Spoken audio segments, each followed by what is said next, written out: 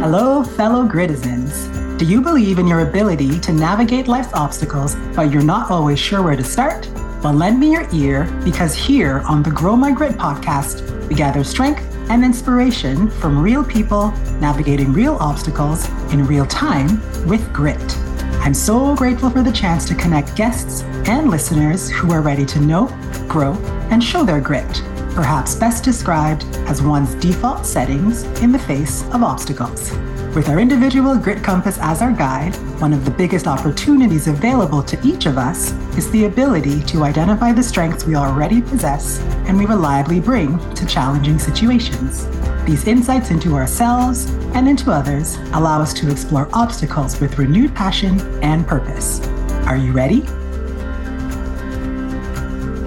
Welcome, everyone, to the Grow My Grit podcast. I am so delighted to have you here, and I'm really excited to get a chance to chat with my guest, Jim Spirou, who is the co-founder of Music Box, as well as an entrepreneur, a music enthusiast, and an educator extraordinaire. Jim, I am so grateful that you've come out to talk, and I cannot wait to hear how you define your grit. Well, thank you, Hayes. And as I mentioned to you, it was a very unique concept, this setting up your grit and people getting to know your grit, your personal grit, as it's very different from person to person. So, you asked me to do the exercise. Would you like me to go through my grit? Yeah, I'd love to hear your G, R, I, and T words that capture your default setting in the face of obstacles. Cool. Okay. So G, I would start with grounded, meaning I'd like to try to get a sense of what's real in this situation, because sometimes if there's anxiety or fear, it tends to distort your perceptions of things. So I try to get as grounded as possible on what's actually happening versus what's perceived Powerful to be happening. Resilience, I would say, is my R in terms of consistently trying to move forward, not to accept obstacles. I mean, I see them and I accept them as they're there. And I think obstacles are designed to be, move around them. There's definitely somewhere to go. It would be investigate, try to figure out why this obstacle is there, what is there, what has been done to create this situation, what did I do wrong along the way, to really try to assess and discern what's going on and what is, again, reality versus something that I may have a series of bits of data that is misleading me to certain outcomes that I think is happening in front of me. And T, I would say temperament, because when you do have anxiety, fear, and all this other stuff, a lot of emotions build up. And I always try to control a little bit of what is happening internally, not to ignore it.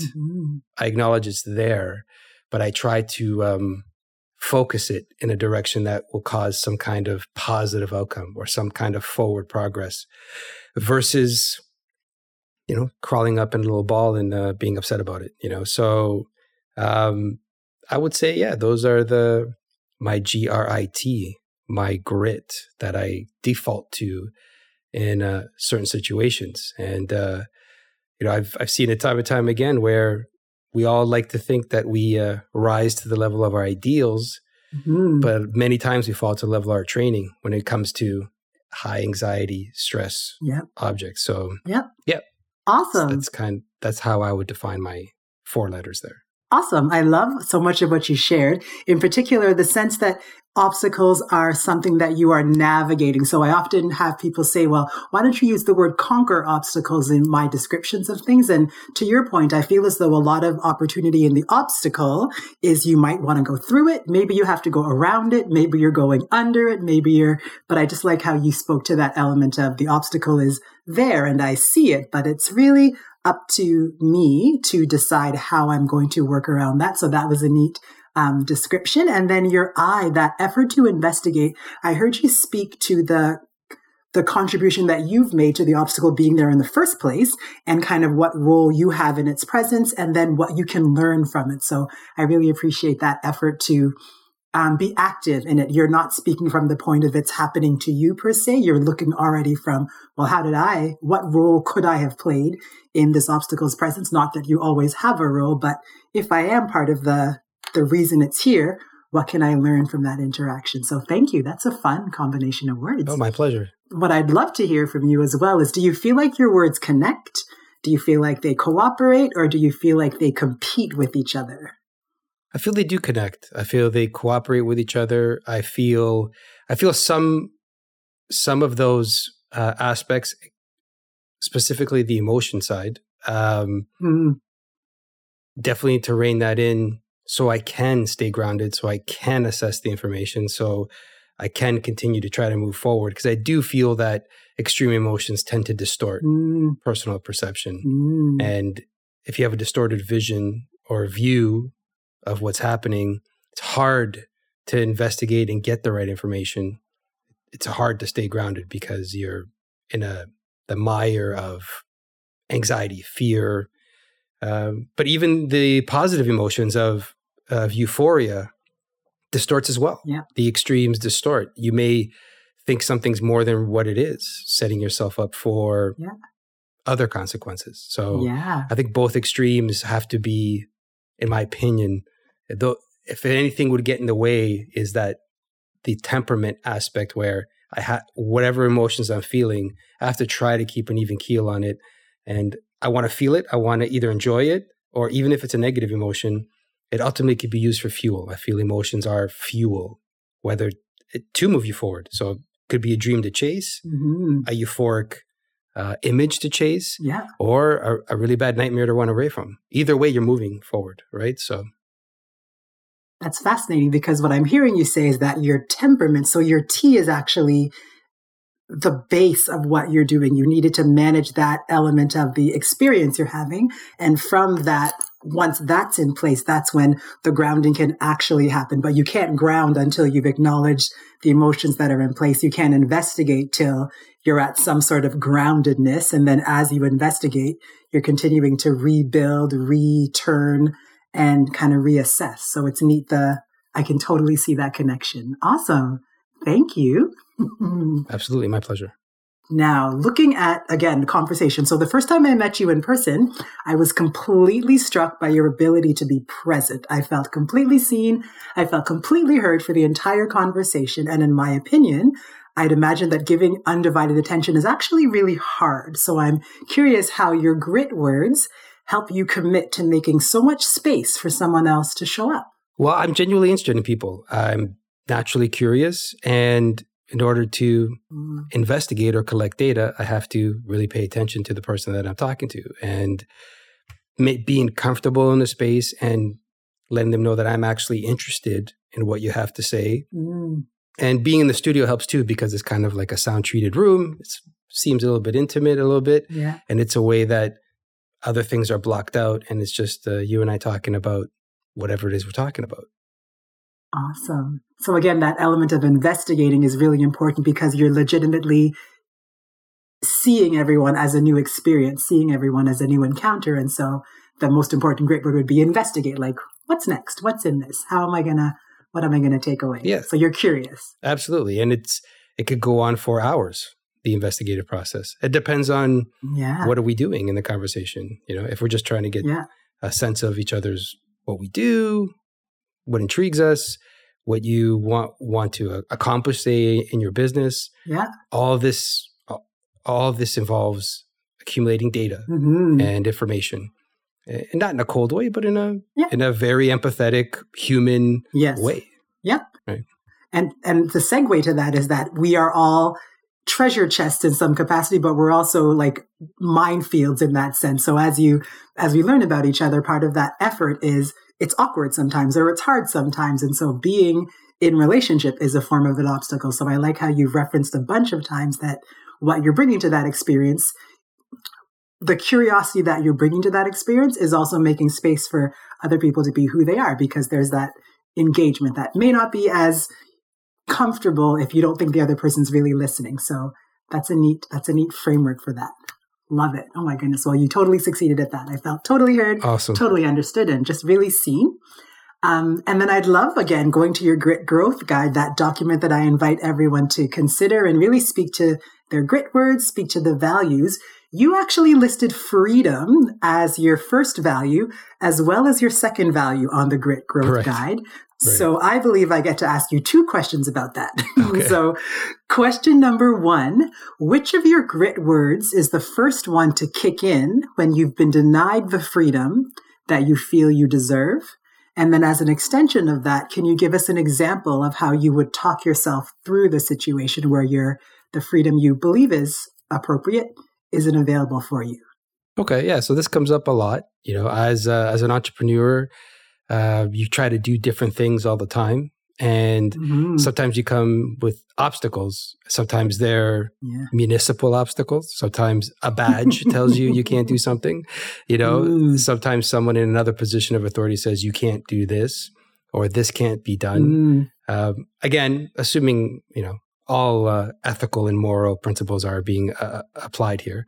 But many times when I hear I can't do something or I'm not allowed to do something, if my first instinct is to ground myself, because the emotional kick in as to why, but I want to ground myself to understand, okay, this person's coming from some certain position. I want to try to investigate and understand that position. Why can't I do this? What maybe doing this affects something else in a bigger system? Maybe there's another cog in the wheel that if I do X, it may affect other things that maybe have consequences that I don't want either. So that's my first instinct, is to pause, ground myself, try to figure out, okay, why am I getting resistance here? And then investigate, ask questions. If I don't get answers that make sense to me, then I get further investigation either makes me proceed or if it makes sense not to, and the answers have been appropriately answered from my perspective, then I would probably not proceed with that wish, I guess, but definitely I would say me and authority don't really mix well. I do respect people in authority. And I do respect their positions. However, if they can't articulate their positions in a way that makes sense, I tend to, again, it goes back to assessing the information. If it doesn't make sense, there's not a real reason for it, then I will try to have a different avenue to get around that obstacle. Not necessarily, go through somebody, but there's got to be a reason, right?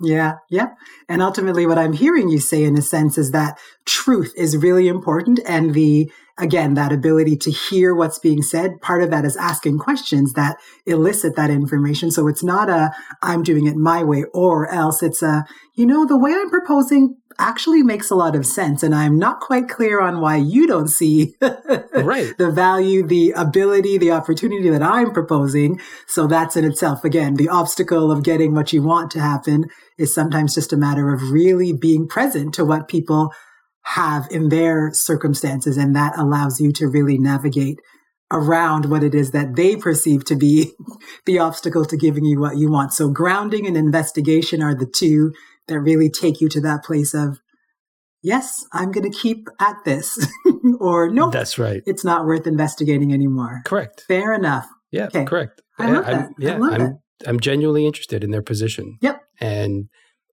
I'm open to hearing it. And I love how you started that example with an entrepreneur, because that is absolutely one of those places where what we imagine is possible doesn't always reflect what's been done before. So it's not always what other people are seeing. And again, that whole realm of, well, no, it hasn't been done, or that hasn't been proposed in that way, doesn't mean it can't be done. To your point, I always joke that when I hear can't, I hear don't know how. So if you tell me I can't do something, I don't actually believe you. I just believe that I don't know how. Or when I teach yoga and someone says, I can't get upside down, you just don't know what to put where. So I like how you spoke to that initial piece of can't is really a perspective. And as you collect data, as you investigate, the perspective may shift in a way that serves the original intention. So keep asking questions. Yeah. All right. Looking at that same idea of where you have questions about perspectives or frameworks being put in place, you have had a fascinating mix of careers over the years. And I would love for you to tell listeners how your grit got you through some of those major transitions, in particular, your hard right turn at Actuary Station. Tell us about that. So yeah, I went to University of Waterloo and I took actuarial science. That was my vocation, I guess, at the time. Didn't really know what it was. My high school counselor suggested it. You know, you're good at math, want to make some money, you're going to be an actuary. And I applied, I got in. And after a couple of years, actually working in the corporate space in that area, at a co-op placement, it didn't feel right. It didn't feel right. It didn't sit with me well. There's quite a few things that happened along the way. There's a gentleman that was older than me, that had more experience, that I would try to counsel with, get some more data. Hey, like what his life is like. He was there for, I think, 7 years, something like that. Don't quote me on that. Something like that. So he was definitely had a more years in that department than me. And it wasn't really a place I wanted to go. So, I made my decision based on what I saw, who I spoke to. I saw a vision of what I might be like, 5-7 years down the road. So I definitely made the decision that this is not a direction I want to go. It didn't make sense to me. And from there, I got into the record business. I got involved in a record store chain called Trax Records. And I was into music, house music specifically. And from there, there's a Mississauga location, there's a Pickering location, Toronto, and went well for a while. And then from there, I went into, of course, the nightclub business. Right? So, house music. Yeah, right. Yeah. So I got into the nightclub business. That was an interesting experience. I had to use my grit a lot in that one. That's for sure. A lot of rules, a lot of regulations, far more than I anticipated. But yeah, the operations of the business were pretty standard, employees, expenses, all that stuff, everything that I pretty much expected. Yeah. But let's just say there's the legislative process, the legal process, the municipal rules, provincial laws were very cumbersome. And after about 3.5, 4 years, I decided to move on from there, took some time off, opened up a music school, Music Box, and a marketing agency here in Oakville called Widea, and been operating both ever since then. That was about 2012-ish, something like that. Awesome. 10 years. Happy 10th anniversary. That's Thank you awesome. so much. Thank you so much. So yes, my grit has helped me through the transition of many of that. The music industry, late 2000s, 2005, 2008-ish. Really took a dive as MP3s and downloading became more rampant. So that business model took a dive, and the data was very clear. Yes. No matter how bad I wanted it to stay, the data was very clear. So I made a move. Yeah. And I like that. I like a lot of things, but I appreciate in your answer, really, you spoke to that element of knowing yourself. So I think your T is really fascinating as the fundamental piece. Even the decision to move from actuarial sciences, where you're just because you're good at something and do it quite naturally doesn't mean it's where you belong. You essentially recognize that the feeling associated with the thought of the reality that was there. So that temperament and reality kind of said, yeah, I can do this, but it's not going to feel good after a while, or it's not going to be there's not as much room to grow. So you're creating that conversation between what is it I want to do versus whom do I want to be in that sense. So I like that. That's a neat kind of takeaway. And then again, echoing your freedom reference, it sounded like a lot of the decisions were like, I don't have enough freedom. Nope, this isn't the right place for me because I don't have enough freedom. And the freedom to make decisions, freedom to create, which is a neat theme, again, in a lot of the work. You've gone from very science to very art, but still on the scientific end of the art. So it's really interesting to hear that underlying theme. Wow, so good. Thank you for all of that. Oh, my pleasure. All right, I have another question for you that I think is really going to kind of unpack a few things for listeners and really speak to that art of which I spoke. You've educated and inspired countless artists through your 6-phase core music production curriculum at MusicBox. I'd love to hear what kind of combination of grit words would you recommend to someone just starting out as a musician or as a DJ?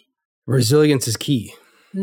Resilience is going to be key for that. Any kind of art form that art is very subjective many times. So rejection is common. Yeah. So if you're creating the music you want, the music that you feel represents what you're trying to put out there, that sound, that feel, that vibe, then I would say you stick with it. Mm-hmm. You assess it. Is it truly is it truly you, or are you trying to mimic someone? So inspiration versus imitation, there's a fine line there, So, I mean, finding other artists or other people in the past that have done great music, that you like the style and you're inspired by them and you want to try to emulate that style. Yeah.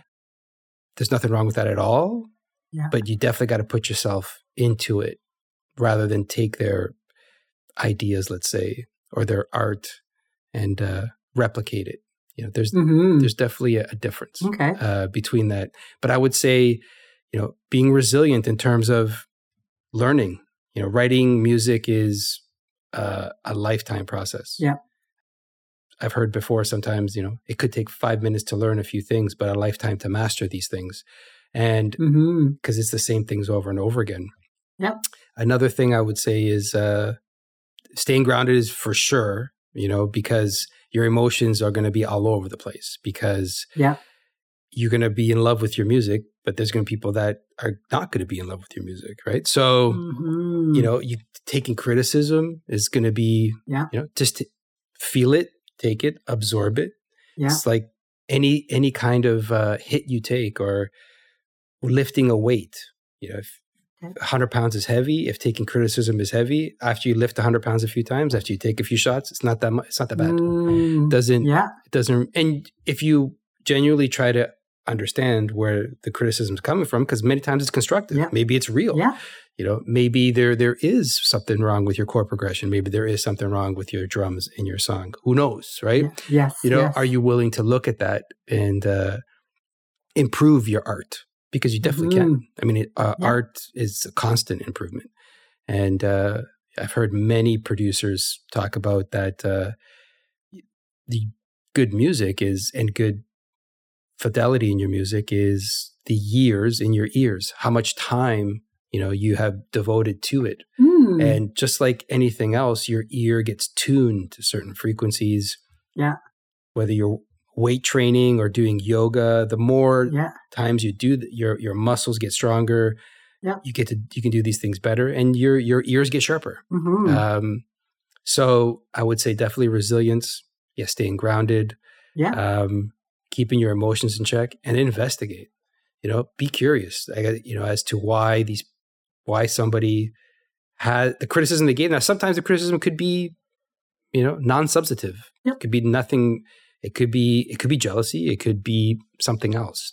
But you need to be able to discern that over time, and not take it personally, because it's subjective. You like this piece of art, somebody doesn't. That doesn't mean it's bad per se. Yeah.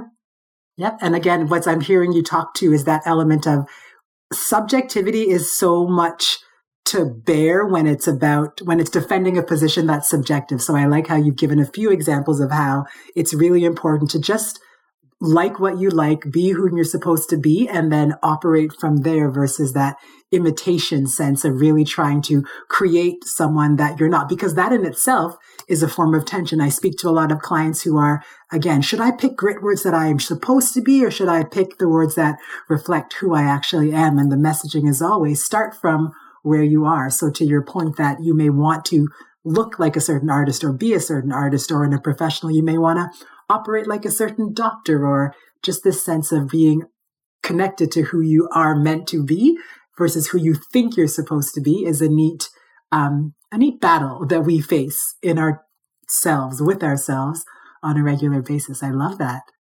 Yeah, it's easy to fall into the trap. Very easy to fall into that trap, especially when, because it's so easy to take it personally if somebody doesn't like your art, because you're putting yourself out there. Yeah. Like you're bearing yourself, rather. Yeah. So, yeah. Very vulnerable. Very vulnerable. Very vulnerable. But it helps. That exchange of thoughts and ideas and that anxiety that you may feel, you can train yourself to use that for energy to propel yourself forward. Yeah. Get better. Awesome. Right. But it is a choice. It is a choice. It's a choice. It's an opportunity, and it's hard. And good thing that it's hard. It's hard. Good thing it's hard. Yep. So tell me and the listeners a little more about the 6 phases, because I've heard you speak to quite a lot of content that you're delivering to students and to artists in general. But I'd love to, as a non-music, I love music per se, but as someone not attached to the industry, I'd love a sense of the overarching themes, or the kind of what are people learning, and in what order? How are they learning to do what they love? Okay, yeah. So the 6 phases, the first 3 are production oriented. Phase 1, 2, and 3 start from, phase 1 starts as, could almost assume like you've never produced any music before. Now we do specialize in electronic music sphere. Yep. Okay. We do teach composition in theory. We teach the musical language, but we apply it to electronic music, house music, dance music, hip hop, pop, drum and bass, stuff like that.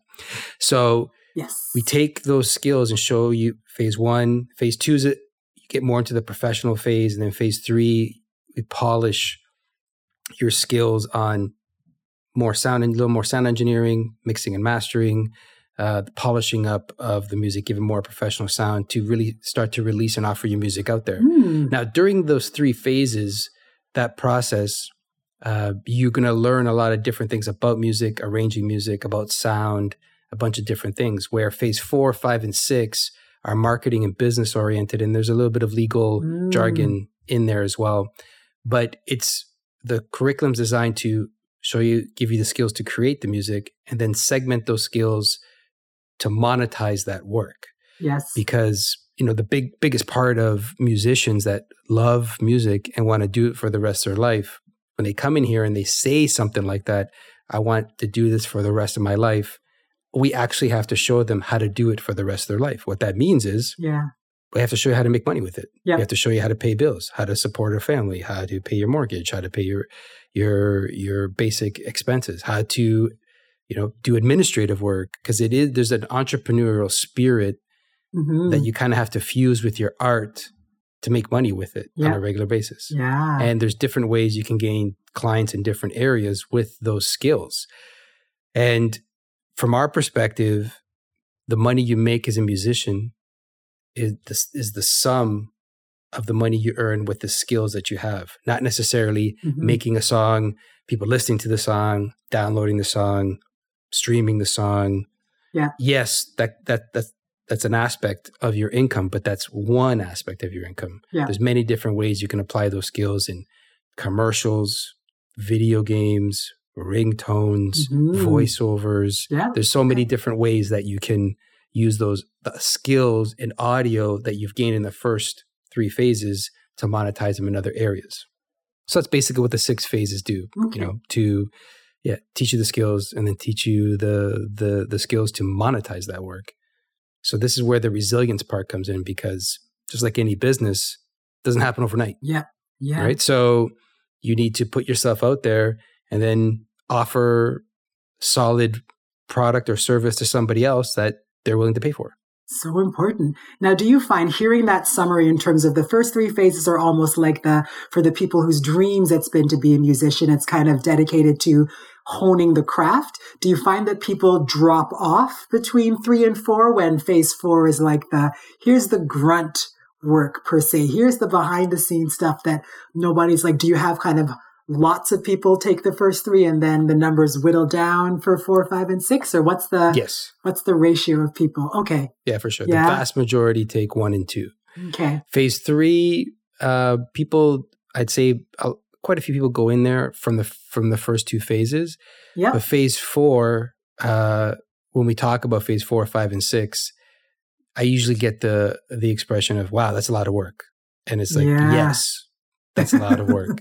It's not if it was easy, everybody would do it, right? So, yes. And nothing's guaranteed either, right? So, if you want something worth having, more often than not, it's going to be a lot of work, and there's going to be some suffering. Yeah. Some suffering, like your ego's going to get hit. Yeah. You're going to burn the midnight oil, So many guys that I've worked with had a 9 to 5 and they built their career 8 to 12. Right? Yeah. So it really depends. And I've had some that were young students and dived into it right away, where it was here every day for 2 years, pumping stuff out, learning.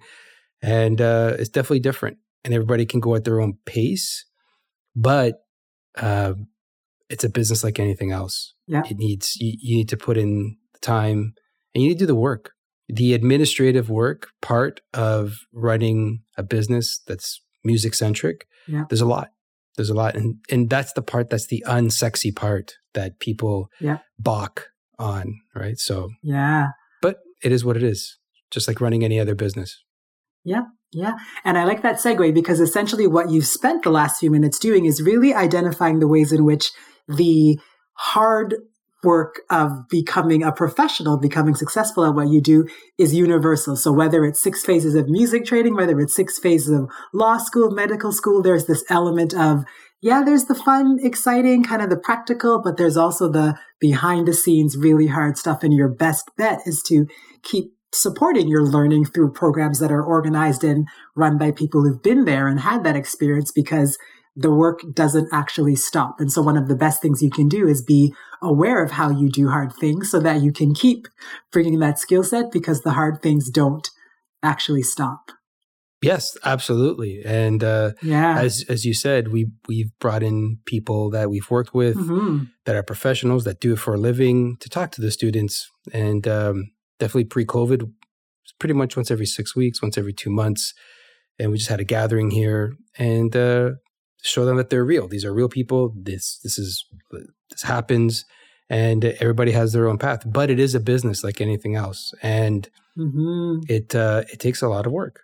And the 6 phases is when you finish the 6 phases, you're really at the beginning of that journey, really. Yeah. Because applying that in the real world and getting real world results and then checking in, asking questions. Yeah. I had this scenario, this happened, and you just navigate. Ask questions, navigate. Yeah. Keep your emotions in check. Yeah. And keep moving forward. That's it. That's so fantastic. What I'd love for you to do as we conclude is give me a sense of your ideal student. So you've spent so much time, again, speaking to what learning is required and what learning is available as we're continuing to move through these phases. Is there an ideal student for Music Box? Is there a range of ideal students? Who's going to really, really benefit from just being part of the programs that you offer?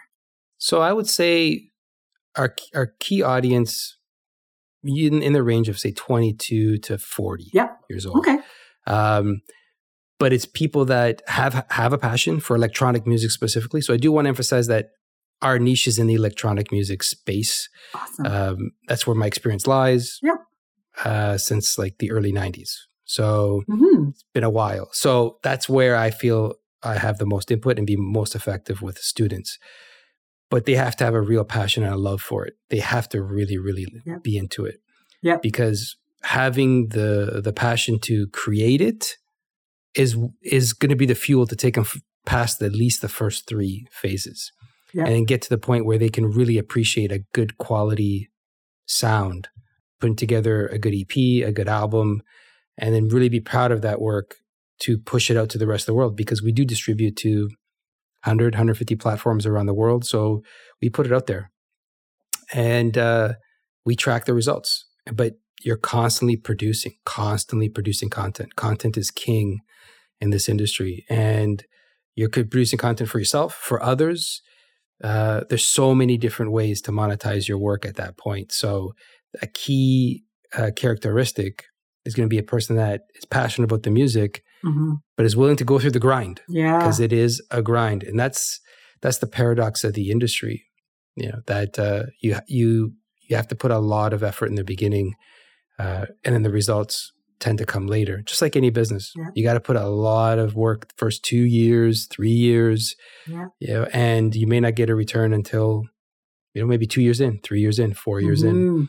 But once you're in that cycle and you can see where the monetization is coming from, you just turn up the dial. Yeah. But until you get to that point, whether it's making music, touring, ghostwriting for others, assistant writing in others, music for corporations that need your music for their commercials. Yeah. The list is virtually endless. But doing the work to find the people that appreciate your music, but also to find the clients that are willing to pay for your work in the studio to produce products that they need as well. Yeah. So there's a double-edged sword to that. Oh my gosh. And again, as a connoisseur of music, I'm so grateful that there are programs like yours out there to encourage continuing generations of people who may not even know where to start. So I just want to echo that element of appreciation for all the work that you're doing as that educator extraordinaire to really support people as they really dig into how do you produce without exhausting yourself? Because that's what I'm taking away, that there's a lot of draining energy required to then produce something that is so heart-centered and flowing like music. So I just want to really thank you for that kind of summary of the industry and for making such clear parallels about how it's really hard to just do something you love. That's another big takeaway, that doing something you love as a profession, as an entrepreneur, is super hard. And I would encourage everybody listening to check out musicbox.ca. That is going to give you, with 2 X's, musicboxxx.ca, to get a lot more information about the amazing programs that Jim and his team are operating, and as well just to get that overview. Like you said, there are possibilities are really endless, but so are the obstacles that are going to show up along the way. Yeah. Absolutely, yeah. Awesome. Thank you so much for that. It's worth it. It's worth it. Yeah. We're going to fill the show notes with examples of people that you've supported over the years, just to give a little bit of content, and stick some websites in there because I know you have a lot to offer. And thank you so much for spending time with us here on the Grow My Grit podcast. Oh, Hayes, thank you so much. I really appreciated the offer to come out, and I was really excited about doing this. So thank you so much. And I really appreciate your time. Awesome. Have a great evening. Thank you, Jim. My pleasure. Have a good night. The Grow My Grit podcast, hosted by me, Hayes Shepmeyer, is a production of Gritty Guru Company. Technical production by Niall Fines.